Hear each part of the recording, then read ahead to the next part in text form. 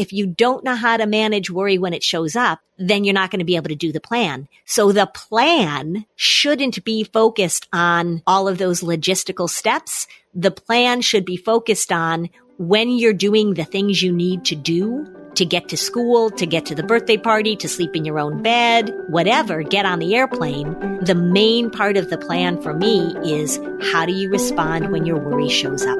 That's the part of the plan.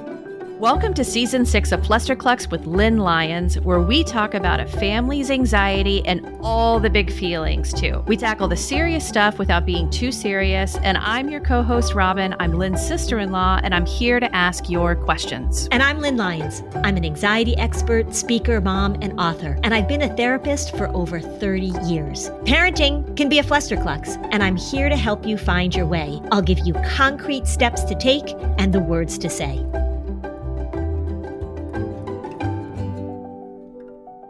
Hey, Lynn. Hi, Robin. So what are we talking about today? What we're talking about today is how do you come up with a really effective plan for dealing with your kids' anxiety? Because everybody talks about plans. We need a plan, we need a plan, we need a plan. And there really are some do's and don'ts with plans that will determine whether or not they'll work and whether or not they'll totally crash and burn. Okay. Can I ask some dumb questions that I'm sure other listeners might have too? Yes. I've heard of individualized education plans, of course. And is that what we're talking about today? Or are you talking about a plan with a therapist, for example, as well? Well, I'm going to talk about plans with a therapist and plans with families and plans at schools. An IEP, an individualized education plan, can be very helpful when it includes some of the things that I'm talking about, but oftentimes they don't. Because sometimes it's not the purview of the school, but sometimes we can put things in place. But what I'm really talking about is, as always, how are we developing the skills that kids need to manage their anxiety and worry when it shows up? And oftentimes plans are just really based on we're going to do this and this and this. And the plan misses the huge, important component of how are we going to teach the skills or even talk about or even identify or even put into words the skills that somebody needs to manage their worry when it shows up. It sounds like you're talking about plans even within the context of what a family does on their own. Absolutely. I would go so far as to say this is actually relevant to all families, not just those who have already prearranged or are considering IEPs. This is really a family's approach to anxiety management or prevention. Yes. Okay, so let me just sort of walk you through it. Say there's something that you want your child to do, and you know they're not doing it because of their anxiety. So they're avoiding something. Oftentimes, the plan will be, let's put very concrete things in place to hopefully facilitate them doing the thing that they need to do. For example, our child is having difficulty getting to school. So I will say, all right, do you have a plan in the morning to get your school refusal kid into school? And they'll say yes. And we make a plan on Sunday night and we have everything ready to go. And then it totally falls apart in the morning. So I say, well, what's the plan? And then they will tell me very solid and necessary logistical things that one does in order to get to school. But it leaves out the key component of what do you do when worry shows up. So for example, they'll say, well, we're going to lay out the clothes in the morning. We're going to make sure that she has a breakfast that she really likes. We're going to get up on time. We're going to not turn on the TV or not use any screens in the morning. And we're going to make sure that we get out of the house in plenty of time so that she can get to school without feeling rushed and without being late. I'm just wondering if the regular listeners are like, I'm on to you, Lynn Lyons. I know where this is going. So that's a good logistical plan. But then they'll say, well, we tried it and it didn't work. We tried our plan and it didn't work. because having clothes laid out, having the good breakfast available, the goal of leaving the house with plenty of time to get to school is all well and good. But if you don't know how to manage the worry when it shows up and starts to do its usual dance, then all of those plans, all of those steps fall apart. It's also that parents are trying to arrange and manage the outcome. We talk about outcome management as a way that many parents are okay with, but because they'd be like, oh, we're not worriers. We don't have anxiety, but I'm really committed to outcome management. The intention of that plan is to try and control an outcome and prevent certain feelings and emotions from happening, which is what you also call the elimination culture. Right. And also a part of that is that they're not even considering the huge part of this. So here's an analogy.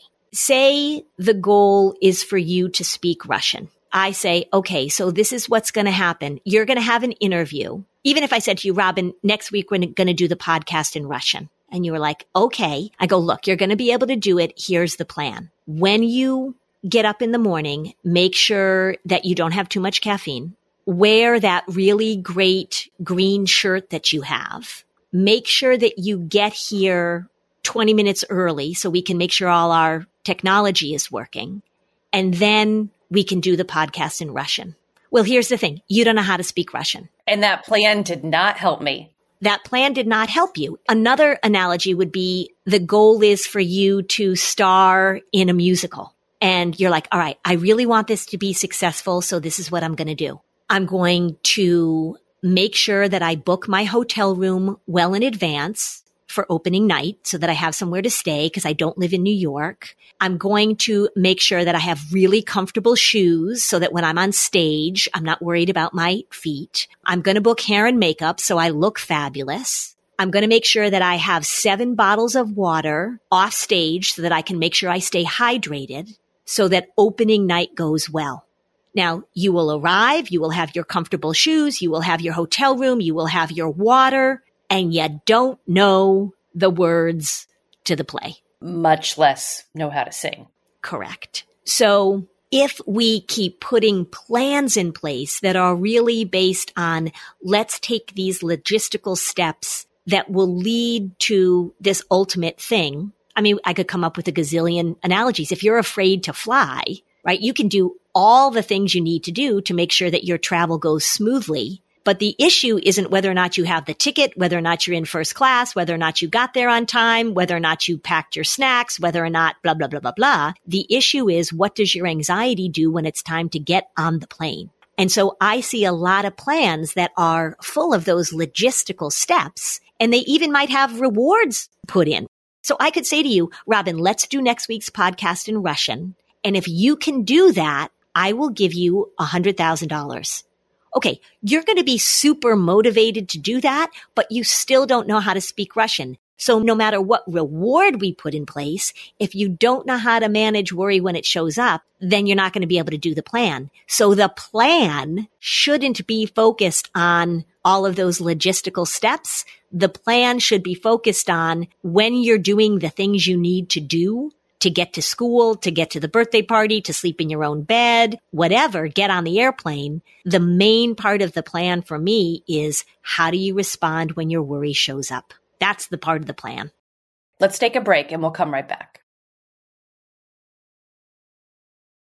If you are a mom who's trying to keep your calendar organized, keep your family's appointments where they need to be, then I'll tell you, the Skylight calendar is a product that you ought to check out. You know how it is. Running a household can be pure chaos and it can be so stressful. This is why you need to check out the Skylight calendar. It is going to make your life easier, Mom. It really is. The Skylight calendar is a smart touchscreen calendar and organizer for all your chores, groceries, to-do lists, and a great way to manage appointments to make sure they never overlap and they're never missed. It helps keep busy households on track so families can get time back for moments that really matter. The Skylight calendar is so easy to use and to set up. It's not going to frustrate you. You're going to be able to get it going within minutes. It syncs events from other family calendars, including Google, Apple, Outlook. You can add events directly using the touchscreen or with the free Skylight mobile app.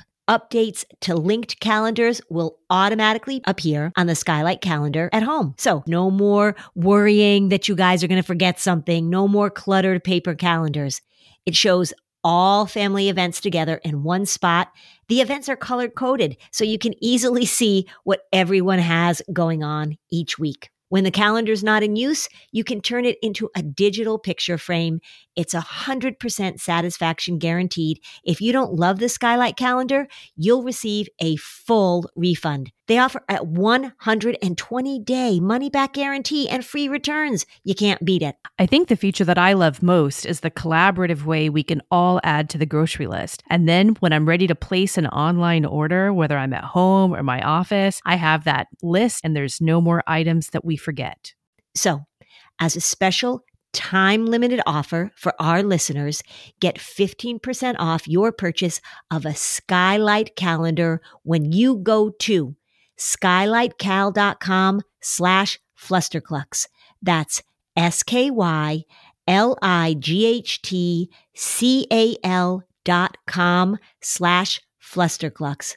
Mother's Day is coming right up, so order today to get 15% off your purchase at skylightcal.com/flusterclux.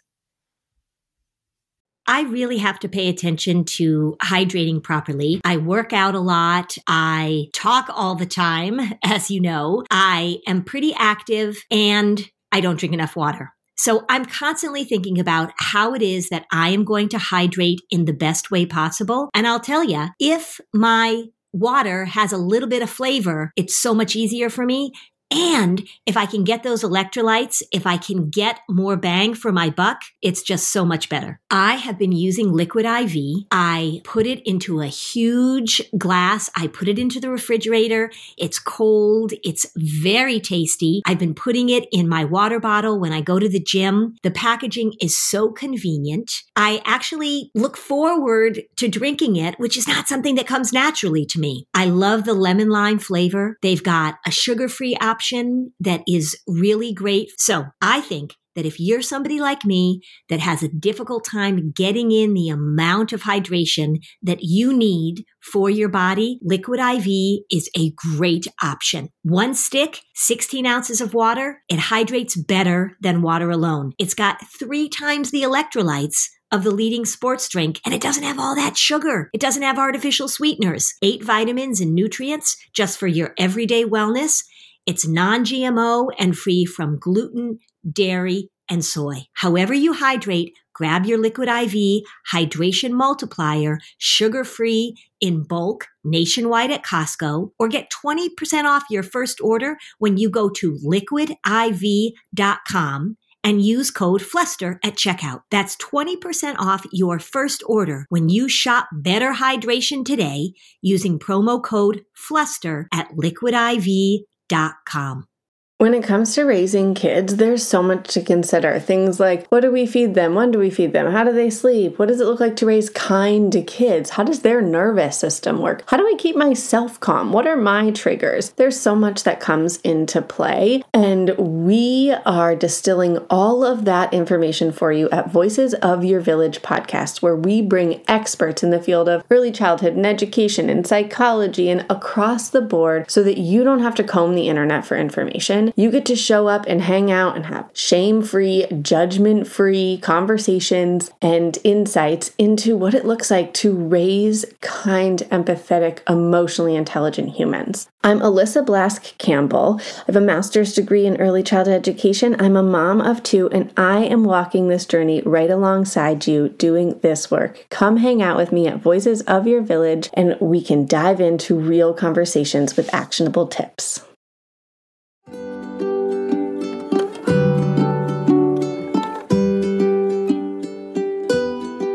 Okay, we're back. Okay, so I think listeners probably still don't know how to apply what you're saying to their world and their situation. Because if you've been listening to the podcast for a while, what I love as a listener of you and how I have interpreted what you say into my own world is that I see everything as skill-based. Mm-hmm. And it's so helpful and such a game changer when you think of all of these things as skills that are part of you rather than a personality, or something that can't be changed. The flying analogy, that's a great one because that also is very relevant to adults. There are a lot of adults who have flying anxiety. And they will think that there is a content-based, meaning something about their plane ride that they can do that's related to a fear of flying. Right. Or all the preparation that they do. Exactly. Is concrete preparation to be ready to get on the plane. Right. One of my best friends, she has a fear of flying. And we have flown together before. And we haven't flown together since the podcast, actually, because I think I did so badly the last time as a friend. So now it's like if the difference between she and I sitting on a plane together is that we start to take off and she starts telling herself all of these scary stories about the plane and what could happen. Well before she takes off, by the way. Right. And so the skill of recognizing worry has shown up. What am I going to do? That's the thing. It's not really getting better at flying. It's getting better at recognizing that worry has shown up. Correct. If we take the flying example, this person, this friend of yours, is going to do all these things that are designed to mitigate the uncertainty about flying. I'm going to know where I'm sitting. I'm going to know what snack I'm going to have. I'm going to know who I'm flying with. I'm not sitting next to Robin next time because she totally freaked me, whatever. Okay, I love her very much. She also took flight simulation lessons so she would understand how to fly the plane. Correct, which is exactly. So then I'm going to take flight simulation lessons and word to her, we don't want you flying in the plane, honey. We don't want you flying the plane. We want the pilot to fly the plane. So that's what I say when people say like, well, it's just a matter of control. I'm like, well, you don't know how to fly a plane. We don't want you in control. We don't want you anxious flyer going up and knocking on the cockpit door. Let me take over. It'll help my anxiety. All right. So all of the things that we do that are these surface things, right? There are these logistical things, these concrete steps we're going to take to make things go smoother. But if you don't know how to manage your worry when it shows up, all of those logistical things are not going to help with the problem. And again, I can give you tons of analogies. There may be a dentist that is really good at washing her hands and having nice music in the office when you go in and has a very comfortable chair that you recline in and has a wonderful dental assistant. And if she doesn't know how to do the root canal, you're kind of screwed. The main skill is when the worry shows up, how do you respond to it? I have a slide that I show when I'm giving talks, and it says, my big goal, changing the relationship to worry and anxiety. So if you have a child who, for example, is having difficulty going to school, okay, so we want to make sure we get up on time and laying out the clothes can be helpful and staying off screens is a good idea. And let's make sure that we have a good breakfast or whatever. That's all window dressing for the main skill is that when worry shows up, we're going to give it a name. We're going to call it Frank. We're going to call it Sally. We're going to call it Joanne. And how are we going to respond to worry when it arrives? How are we going to have that conversation? How are we going to create that distance? The 3 X's, we're going to expect worry to show up. We're going to externalize it so we become an observer of the patterns. And then we're going to experiment by continuing to move forward. If talking to kids or practicing or role playing what to do when the worry inevitably shows up, if that's not a part of the plan, it's not a plan.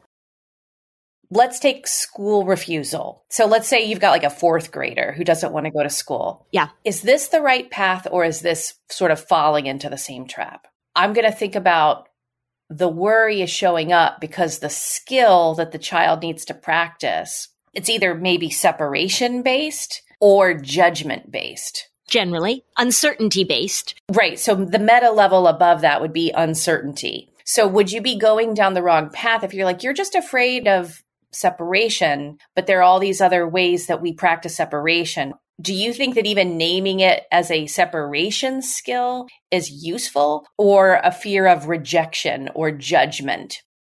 Do you want us to go down those paths or is that also too specific? No, I mean, I think there's a place for that because I often talk with separation anxiety. I talk about the moment of goodbye. So when kids have separation issues, there's this big emotional moment when they're separating, we'll say, from a parent, this big emotional moment. And so we want to help define that moment. And again, that's saying when worry shows up during the moment of goodbye. So now we've put a little context, like we need the content in order to practice the skill.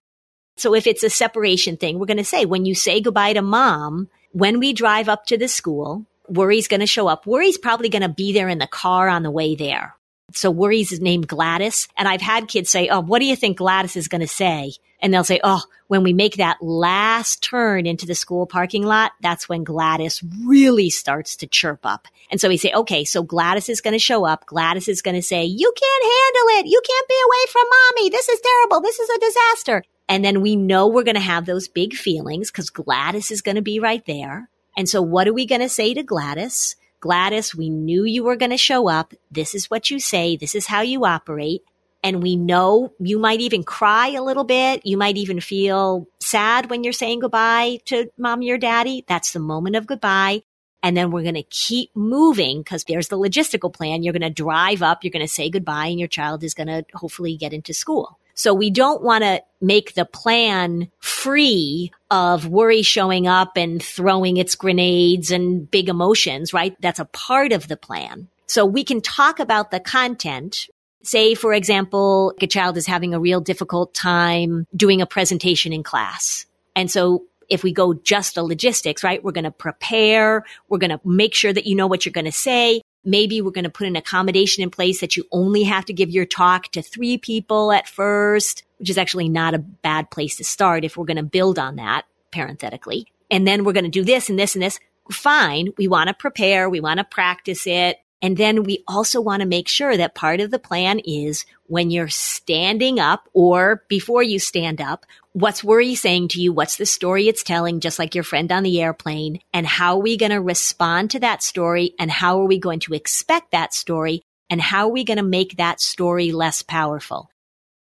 If you don't address the story that the worry is telling as a core part of the plan, you're not going to get anywhere. Got to address what worry says when it shows up and how we change our relationship to it. Mm-hmm.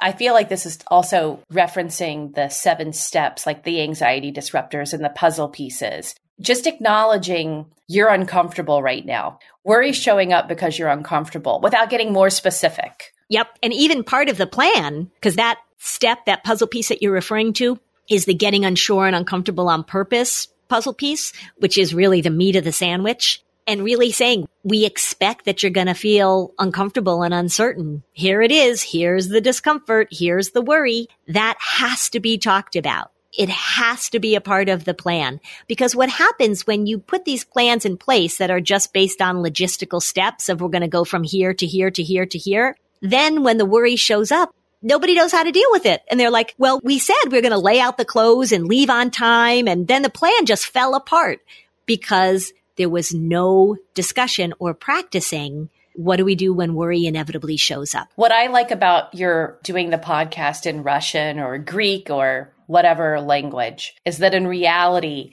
if you were to offer me $100,000 to do the podcast in Russian, maybe I would be motivated to learn Russian so that I could do it. But I would acknowledge it would take a lot of practice and time. Correct. This is not some overnight fix. This is about skill building that you incorporate into the rest of your life. Right. So if we just want to continue with that analogy, if I said to you, we're going to do the podcast in Russian in 6 months, and I will give you $100,000 if you can do it, you would be like, all right, I got to learn some Russian. I got to figure out how to speak Russian. And that is kind of how therapy goes. The goal is for you to get to school and maybe there's some reward and we're going to teach you the skills of getting into school when your worry shows up, not just getting into school.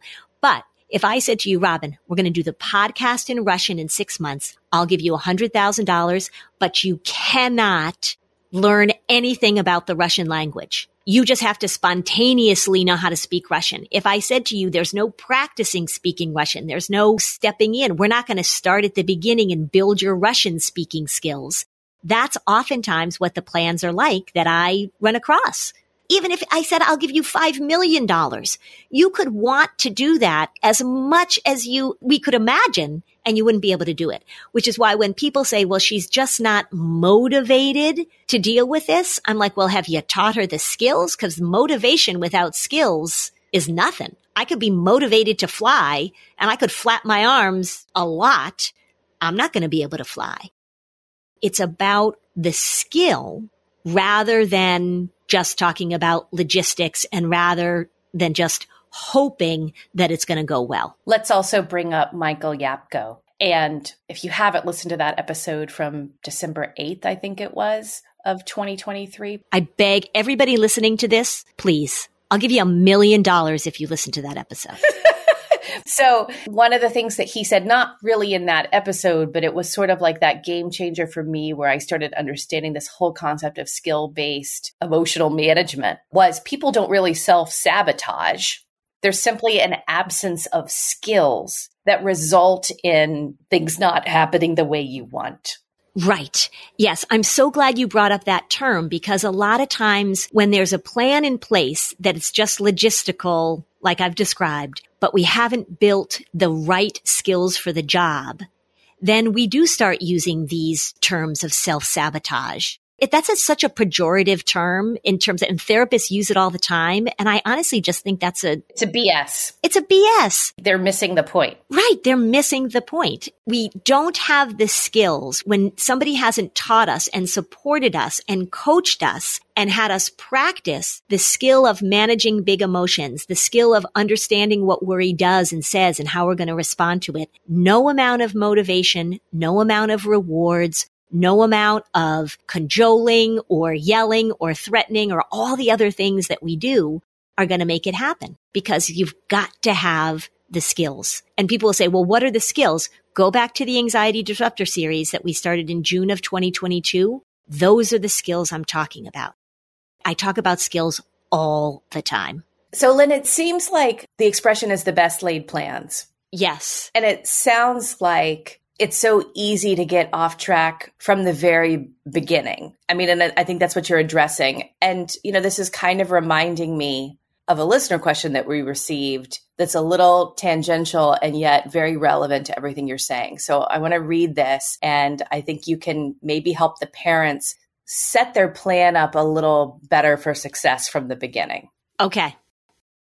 I hope you have advice about how to help my son, who's 10, be able to talk to his telehealth therapist without me or his father sitting beside him. His therapist thinks it's very important that he speak to her alone, since we're on week 10 and he hasn't really opened up to her. He looks to me for every answer, for instance, and flat out told her no when she requested he be without us in the room for at least the first half hour next week. We are his security blanket, and he is already having anxiety about us being in another room. This has been par for the course his entire life, and I know he does so well at school when we're not present. How can we help him with this transition that isn't a big deal to most, but is terrifying to him?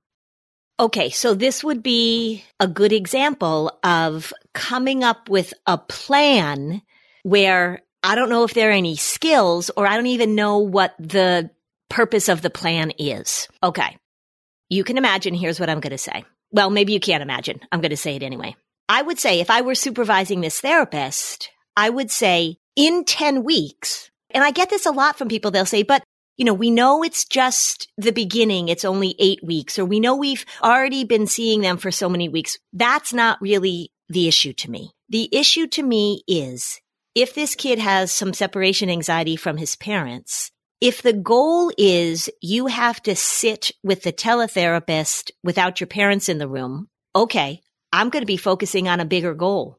How do we help these parents and this child deal with the fact that forever and ever, the parents have been, as they refer to, the security blanket? So I don't actually even care if the kid is in the room. I don't care who is sitting there, whether it's the child alone or the child with the parents, if there haven't been any broader skills that are addressing the problem in life. So what you're saying is you'd rather just have the parents alone with the therapist? Is that what you're saying? Well, sure. I mean, that's a good option. What I would say to this therapist is, what are the skills and the homework assignments and the things that you've been teaching this family so that this boy can be away from his parents. Now he goes to school and he's fine when they're not there, but maybe in the house, he follows them around the house. Maybe he doesn't let them go into another room.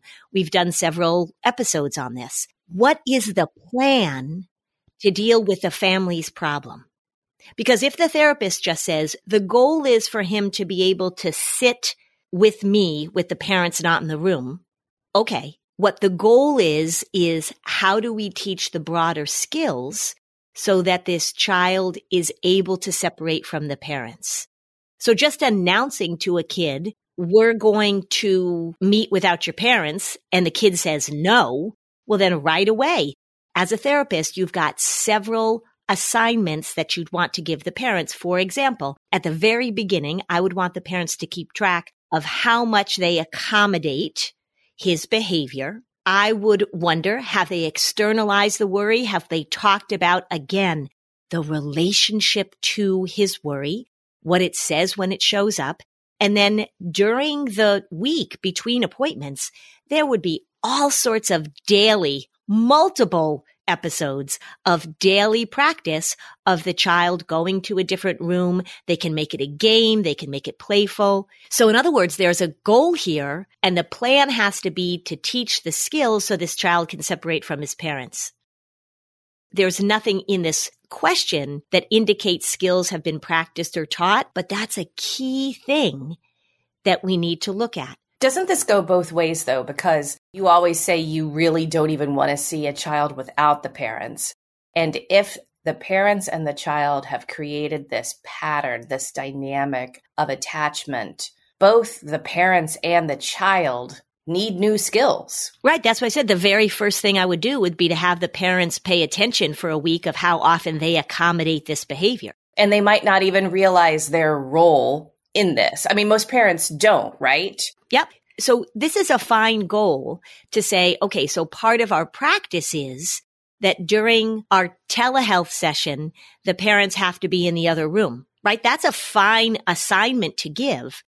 But what are the skills that they've been working on for 10 weeks? It's sort of that same thing when I was saying at the beginning is the goal is for my child to be able to go to school because they're school refusing. And you're doing all these things like laying out the clothes and getting breakfast ready. What are the skills of managing the worry when it shows up? That would be my question to this question. The other thing too that is interesting about this that I hear all the time is that the parents said it's been 10 weeks and the child hasn't opened up to the therapist. I hear that all the time. What does that mean? Why does a child have to open up to the therapist? Right? I don't care. I don't care if a kid opens up to me. About what? He's a 10-year-old boy. I want to teach the family skills so that in their family, they can break out of this pattern. I don't care if a kid opens up to me. I've had kids who they're very quiet and I talk to them about how this thing works. And then I give the family an assignment to do. What if the child refuses to participate? That I'm going to work with the parents to make sure that they're developing the skills, but there doesn't need to be opening up. Do you find that it's just as easy to do that with the non-participating child present? Yeah, they just sit there. Do they soak some of it up, you think? Yeah, I'll tell you, when you're talking about a kid, they're hanging on every word. Now, and sometimes what's funny is I'll be saying things to the parents like, I want you to do this, and then we're going to do this. And I can see the kid's face getting angrier and angrier, right? Because I'm going to interrupt this pattern. Sometimes they go over and whisper into the parent's ear, you better not listen to this crazy person, whatever they say. And that's totally fine. And I'm also very open about it. I say, look. Didn't you have one who was like, I hate her? She left and she was walking down the stairs with her mom. I thought it went pretty well. Yeah. And she turned to her mom and said, I hate this lady. But that's okay. And I'm very upfront about that because I will say, look, your worry doesn't want me to interrupt this plan at all. And so here I am telling your parents how not to accommodate your worry. Here I am telling you, I don't want worry to boss you around. Well, worry is a cult leader. And worry says, hey, Lynn Lyons here is trying to get you guys away from me. I'm not going to stand idly by and let that happen. All of that is very upfront. If this therapist is saying to this family, look, here's what we're going to do. This is a way we're going to practice during our session. we're going to have mom and dad be in another room, and I'm going to talk to you, and let's see what happens. And then we can talk to worry when it shows up, et cetera, et cetera, et cetera. I don't get the gist from this question. The therapist saying, I want this child to sit with me and open up to me for a half an hour. Are the skills being practiced for 10 weeks? What are the skills that have been practiced? Is there some sort of rewards? Have they gone through the puzzle pieces? Does this child know how worry works? Do they know the anxiety cycle? There's so much we can do rather than just announcing, this is the behavior we're going to do. Again, if you had your kid in piano lessons and nobody was teaching them how to play the piano, then you wouldn't say, the goal is after 10 weeks, this child hasn't practiced at all. They haven't touched the piano. I haven't taught them anything about playing the piano. But after 10 weeks, I expect them to be able to play a sonata. You'd be like, well, how's that going to happen? So there has to be practice. There has to be a plan that is based on the relationship that you have with worry. Not just the outcome we want, but how do we change the relationship? That's the key. It seems like when she talks about this longing for the kid to open up to the therapist, she's probably also falling into a bit of a content trap, thinking the why and what you're worrying about and the history of the worry and all of that, and simplify it. It doesn't matter. Doesn't matter. Yeah. When people say, we have to get to the bottom of this, or we have to get to the source of this, she says this has been the case all his life. So there could have been something that happened. Odds are that this is a kid who's just sort of got this separation anxiety. They've had it for a long time. As I say, different kids come out wired in different ways, right? Some kids come out like Chihuahuas. Some kids come out like Golden Retrievers. Could there be something? Sure. Is it an essential part of helping this 10-year-old to be able to separate from his parents? Nope. And here's the good news is once he gets away from them, he goes to school, he does great. So this becomes, how do we practice separating and tolerating the big feelings that show up during that moment of separation or those moments of separation? You're exactly right. Simplify, simplify, simplify.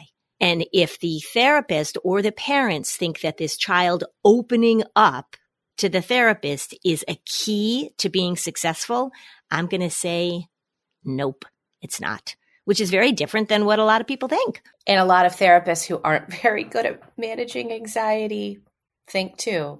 Well, it's a different perspective. So there are a lot of therapists that think that it's really important to get to the root of the problem, to uncover it, right? I just was listening to somebody talking about worry is not in your brain, or anxiety isn't in your brain, it's in your heart. And so it's really important to just go into the heart.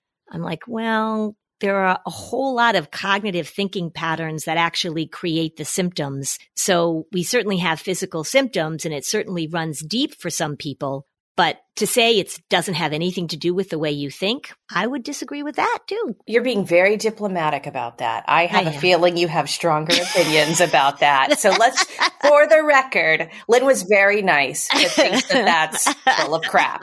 Okay? That's my translation. Okay, so when we come back, let's do a wrap up of this. Okay.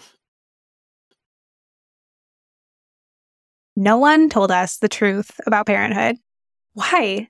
This is the podcast everyone needed before they had kids, because now that those little ones are here, there is a lot to unpack. I'm Rachel Shepardota, and I am your host for the podcast No One Told Us, where we tell the truth about parenting and let you in on all the stuff you really should have known about before having kids.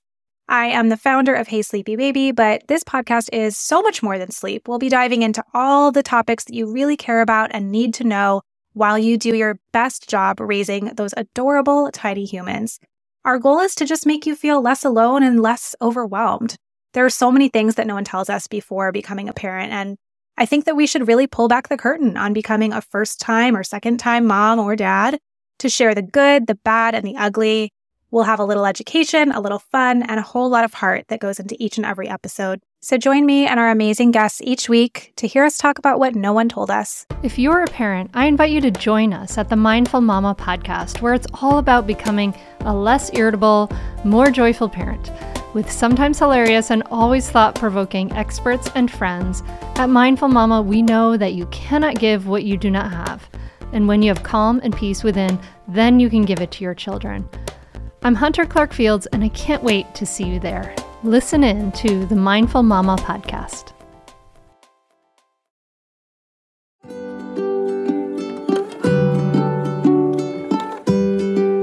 Okay, so now back to the show. Okay, you ready? I'm going to sum it up. These are all the things that I want people to pay attention to when they say to me, we need a plan. If the school says we need a plan, if the therapist says we're coming up with a plan, this is what I want you to think about. If it's only a logistical plan and there is no understanding of how anxiety works, you're not going to get anywhere. So that cycle that I talk about, which is in the kids video on my website, and that is in Anxious Kids, Anxious Parents, and that's in the Anxiety Disruptor series, understanding how it works is critical. The goal is to focus on how we're moving forward based on practicing skills. So it's not just an announcement of outcome and what we want. It's what are the skills that we're going to practice, the skills of stepping in and the skills of changing your relationship with the worry. If there is no practice or role playing the skills, it's not going to work. Here's the difference. We're not going to practice getting on the bus on time. We're going to practice managing worry when the bus pulls up. A very important difference. Kids know how to get on a bus. They know how to literally walk up the stairs onto the bus. What they don't know how to do is manage those big, sometimes overwhelming thoughts and feelings and sensations. The plan needs to be full of skills and hope. But if a plan is just full of hope, it's not going to work. You may wish and hope and really want it to be okay. You may be the most loving, supportive, caring parent. You may give your kid a wonderful pep talk about being able to get up in the morning and get to school, and we're going to do this. But again, I could give Robin the best pep talk in the world, and she's not going to be able to do the podcast in Russian, no matter how good my pep talk is. You want to be encouraging, but it has to be full of skills. Behavior charts where we give rewards if you do this thing don't work unless it's targeted towards skills. Rewards can work, little playful rewards and charts. Remember, they last about 1 to 2 weeks before people get bored with them, but it has to be targeted on the skill you want. If I were making a behavior chart for Robin to be able to do the podcast in Russian, I would reward her for practicing her Russian, not for showing up and speaking Russian on the podcast. So rewards for skills, not for outcomes, particularly at the beginning. And if there are no clear goals, if you say the goal is to get to school, that's too broad. The goal is to be able to be in your room by yourself. Okay, I get it, but it has to be broken down into steps. The goal is to be able to go upstairs without mommy and daddy, to be able to give worry a name, and to have practiced your responses to worry when it shows up. That's what the plan has to look like. I'll give you another quick example. If you've got a child who's very somatic, so they're having a lot of physical symptoms and they're going into the nurse all the time, the plan might say the goal is for him not to visit the nurse during the day or to decrease his visits to the nurse during the day. If that's the only plan, that's an outcome-based plan. That's just like the goal is for Robin to speak Russian. If we give skills, so when you walk into the nurse's office to visit the nurse, one of the steps, one of the skills is I'm going to walk into the nurse's office and I'm going to say, Mrs. Jenkins, my worry is bugging me and it's making my tummy hurt. And then Mrs. Jenkins is going to say, oh boy, Sammy's showing up, isn't he? Okay, what are we going to say to Sammy and how are we going to get you back to school? Skills, skills, skills. A plan without skills to address worry is not going to work. I wonder if people will think that there's any significance of all of our references to Russian in this podcast. I just chose Russian. I could have chosen anything. Analogies are helpful and people are less defensive when they can understand something out of their own particular content. They feel less defensive, so it works. It does. Yeah. Thanks for listening. And if you found this podcast helpful, please give us a 5-star review on Apple Podcasts. It helps other people find this information. And if you'd like to dig deeper on any of these topics, we have specialized playlists on our Spotify profile, and the link is in the show notes. Topics like teens, depression, and OCD. Bye, Lynn. Bye, Robin. Oh, hey, everybody. It's us, Blair and Molly, your old pals from Toddler Purgatory. 2 moms who are also actors, who are also creative beings, who sometimes feel stuck. And this is our new podcast, Unsticking It with Blair and Molly. What happens when your creative spark just seems to disappear? Gone. Poof. Bye. See ya. What happens when life gets in the way of your creativity instead of nourishing it? That's what happened to Molly and me. We felt like the thing that drove us creatively stopped working, and impending doom had in fact impended. Totally. So we decided to do something about it. And that was steal ideas about getting unstuck from the most creative people we can find. We talked to guests about how to break through the mucky, gluey, sticky wall that can get between you and your creativity.